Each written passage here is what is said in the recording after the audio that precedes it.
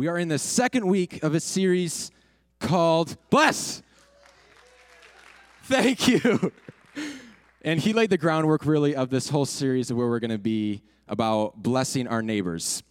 And if you did not get a chance to view that message, I really encourage you to go back and watch that at some point this week. You can find that at allshores.org/bless, along with all the other resources we're going to be pushing towards you guys these next few weeks.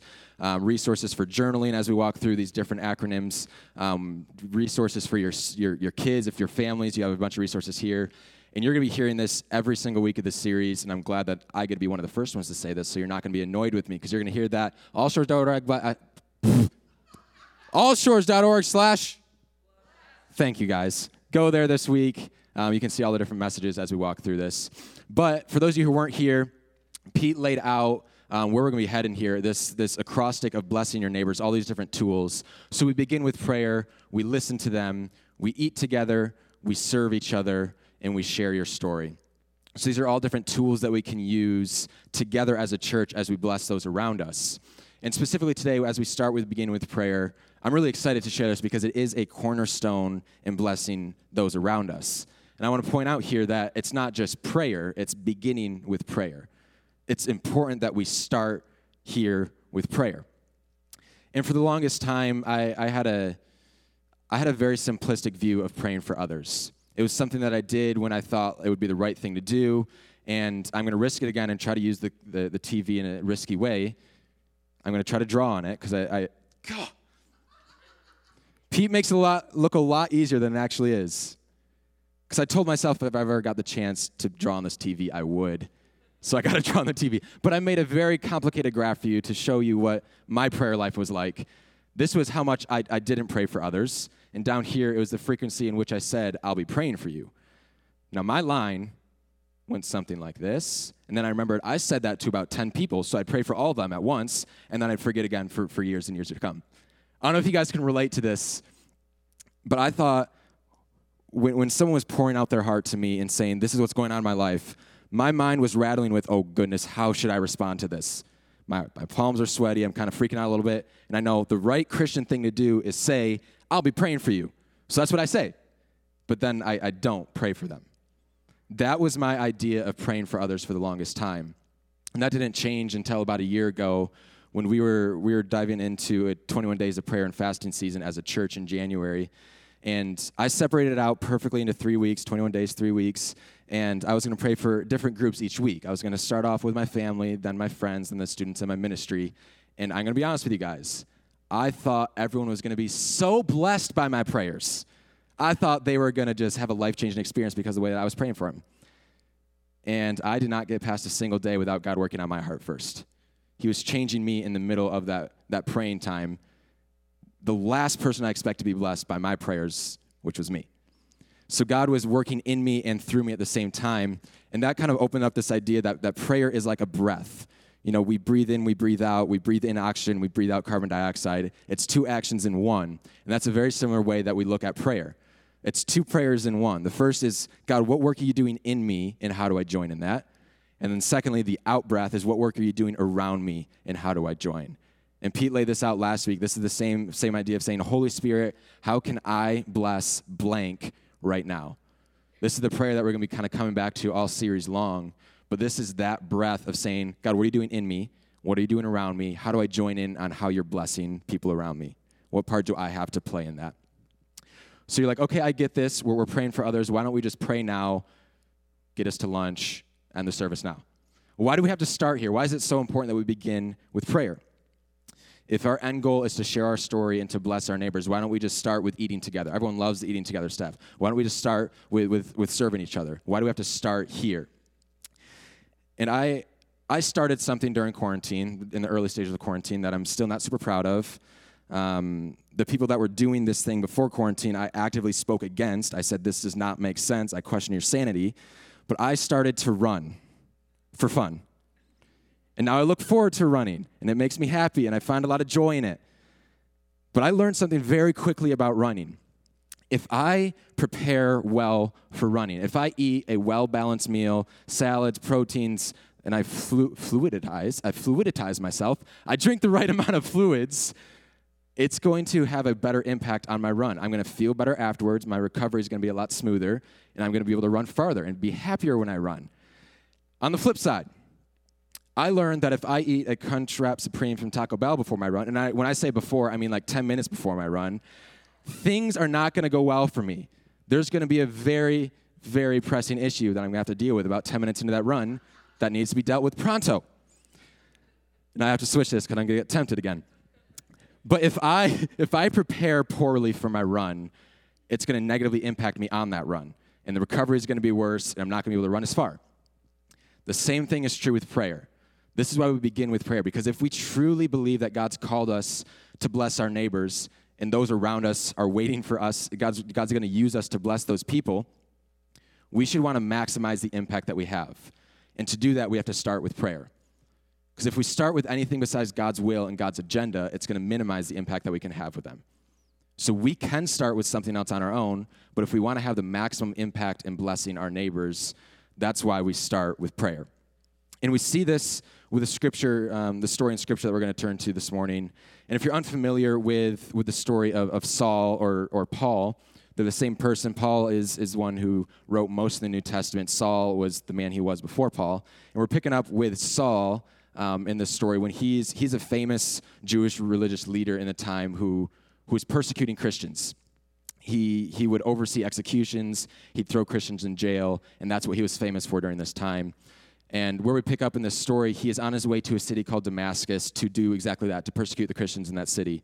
But he interacts with the resurrected Jesus in a blinding light, and it changes the course of his life forever. That's when he gets the name changed to Paul. He starts traveling around the early church world, changing churches. He writes most of the New Testament that we read today.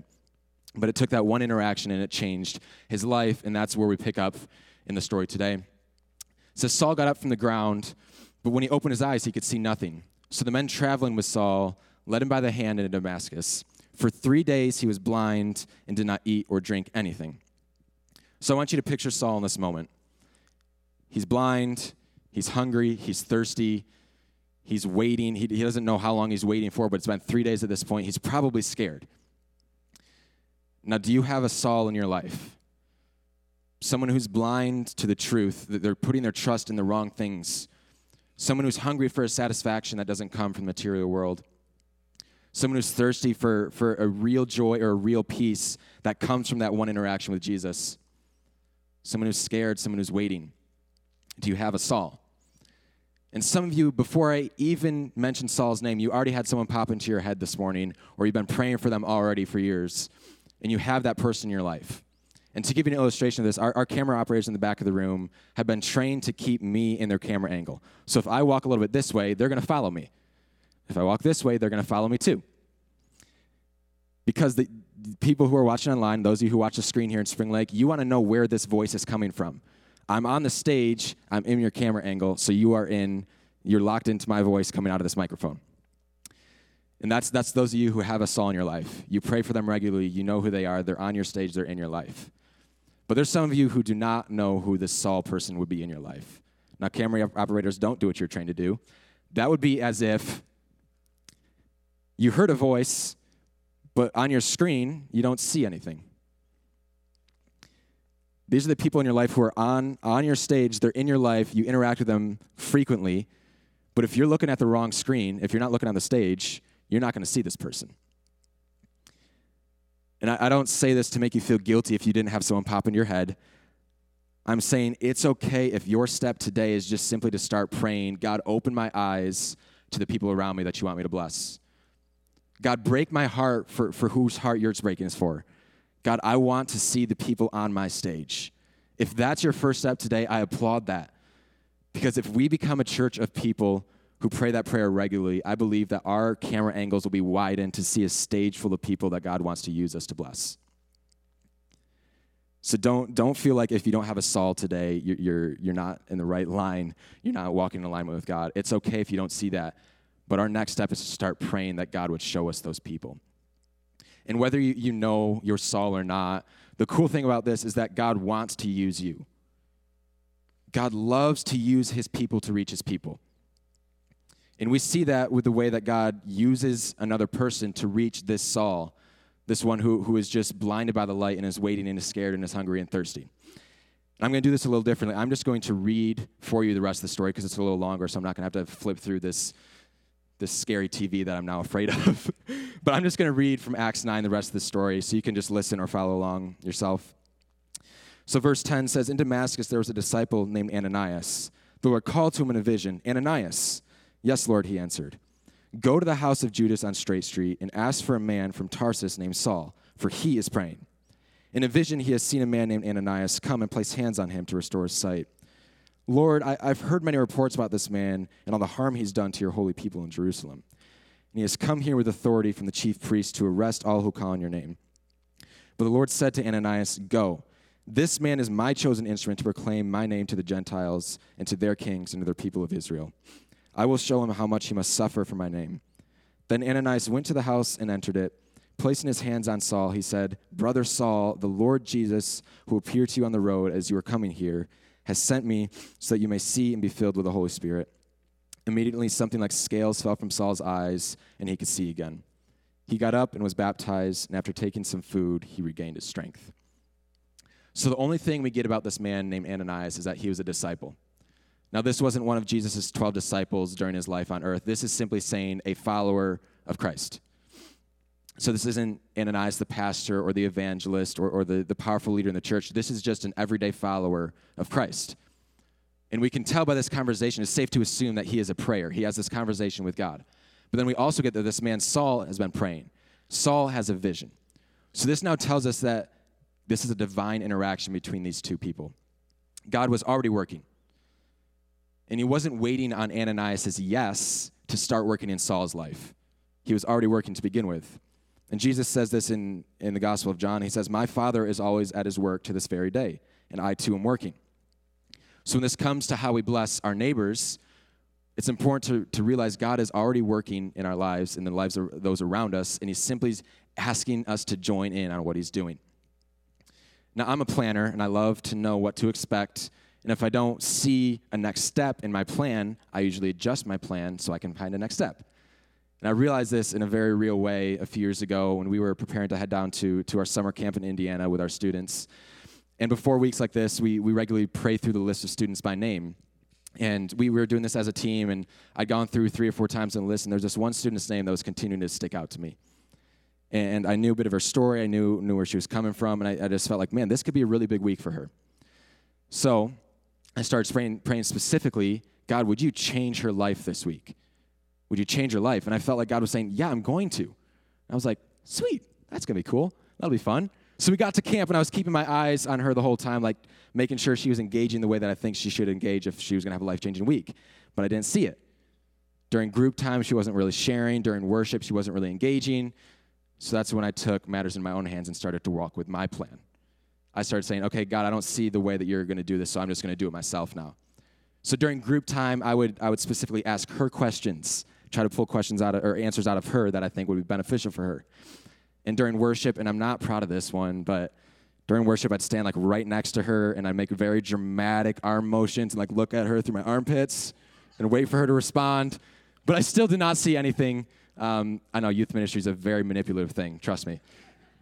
But I did not see the response that I was expecting from her for Life-Changing Week. So by the end of the week, I just finally said, okay, God, if you're just planting a seed this week, that's awesome. I'm glad I could play a part of it. But the last night of camp, in true camp fashion, they offer up the salvation message to anyone who wants to receive it for the first time.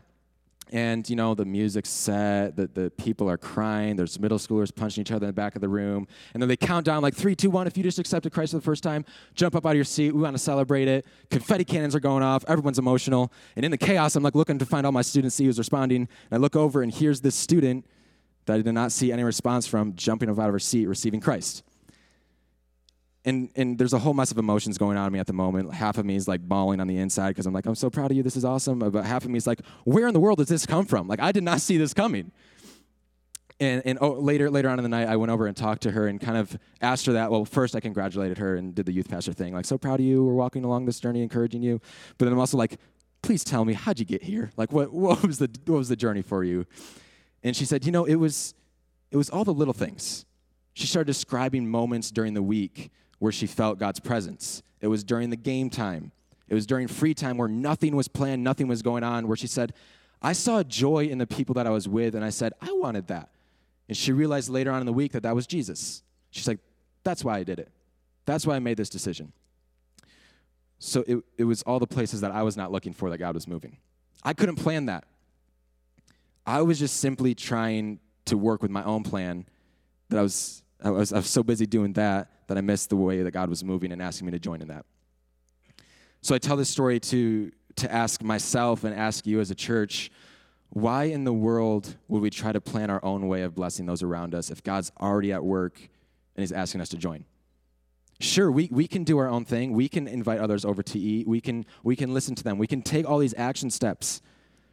But why would we want to do our own thing and our own plan if God, the perfect, faithful God, is already working in the lives of those around us and he's asking us to join in what he's doing?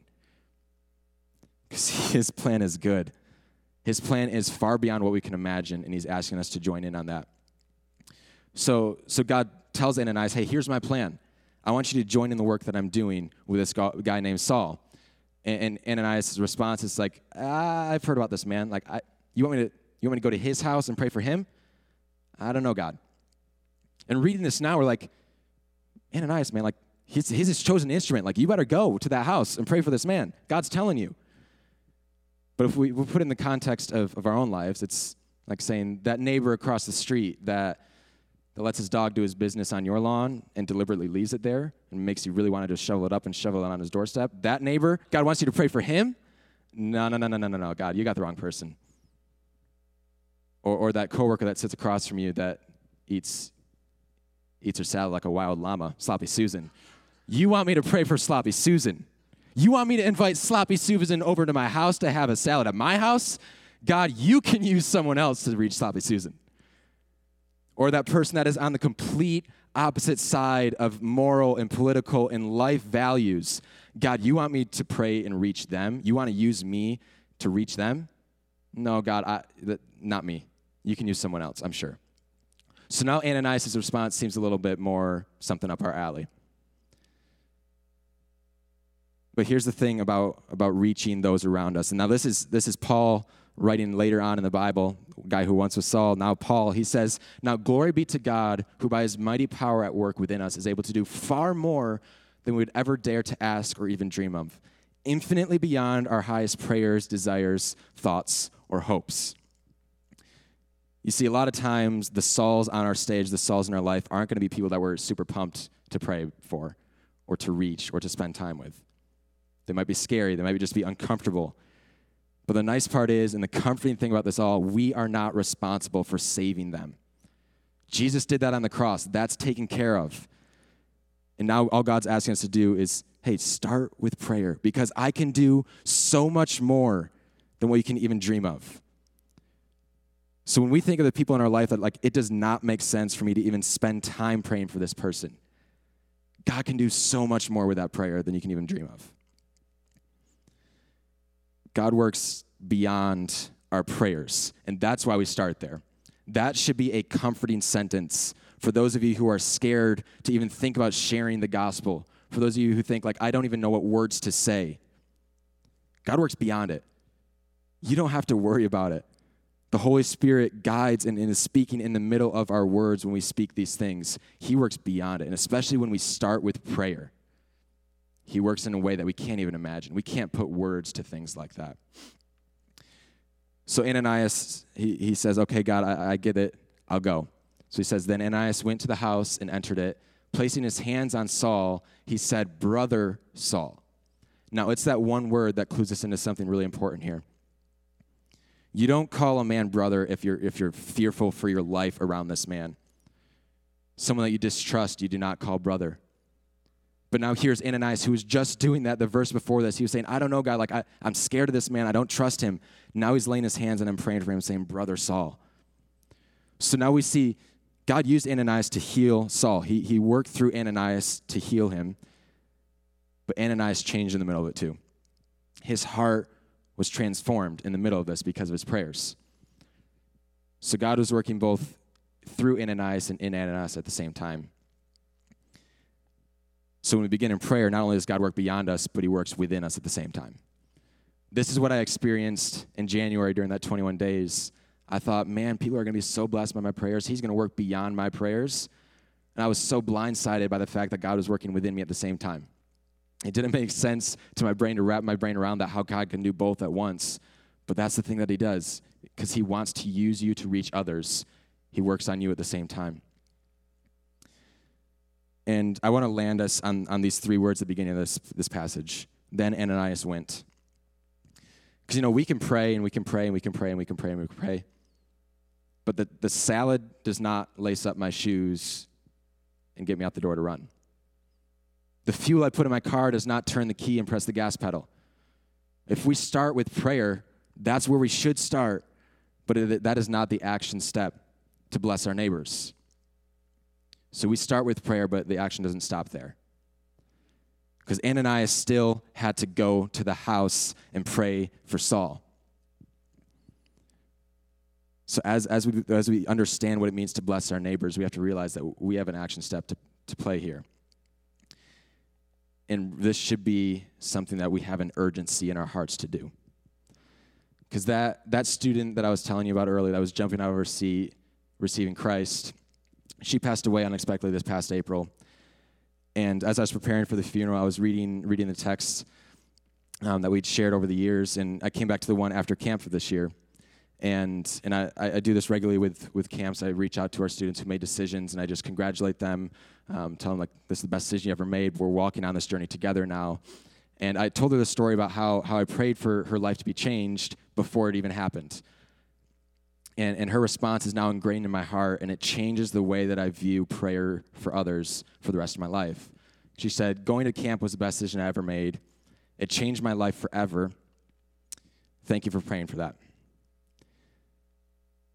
So this may sound dramatic, it may sound intense, but we begin with prayer, and we should have a heart to bless our neighbors because their eternity is at stake. Those around us that are on our stage, that are in front of us every single day, God wants to work through you. He wants you to be a part of their story that changes their life forever. And that one text continues to be a reminder that, hey, I don't just pray for people when I say, oh, I'll be praying for you. But this is something that needs to be ingrained in our hearts if we truly want to bless those around us, if we truly feel that call that we are to make disciples of all nations. Everyone on our stage is another chance for God to use us in their story.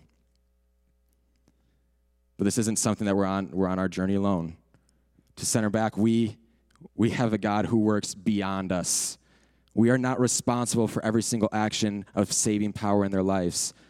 God works within us. He changes us. He changes the way that we view the world around us. But boy, does he do so much beyond what we can ever imagine. So I hope this is an encouragement for you to start something.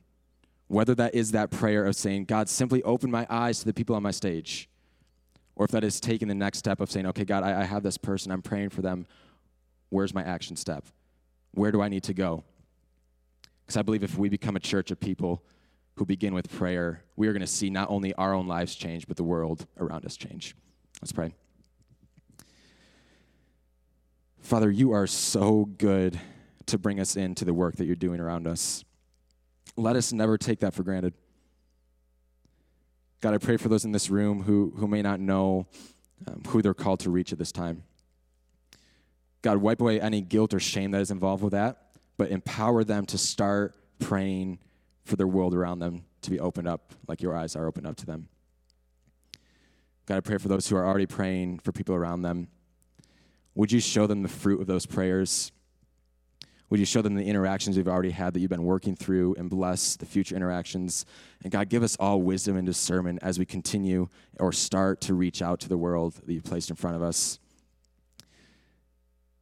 God, we love that you invite us in on this journey.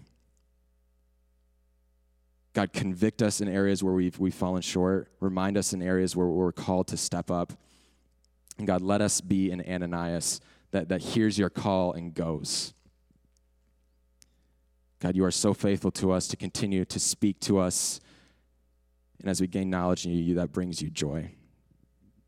Father, we thank you and we love you. In your name we pray. Amen.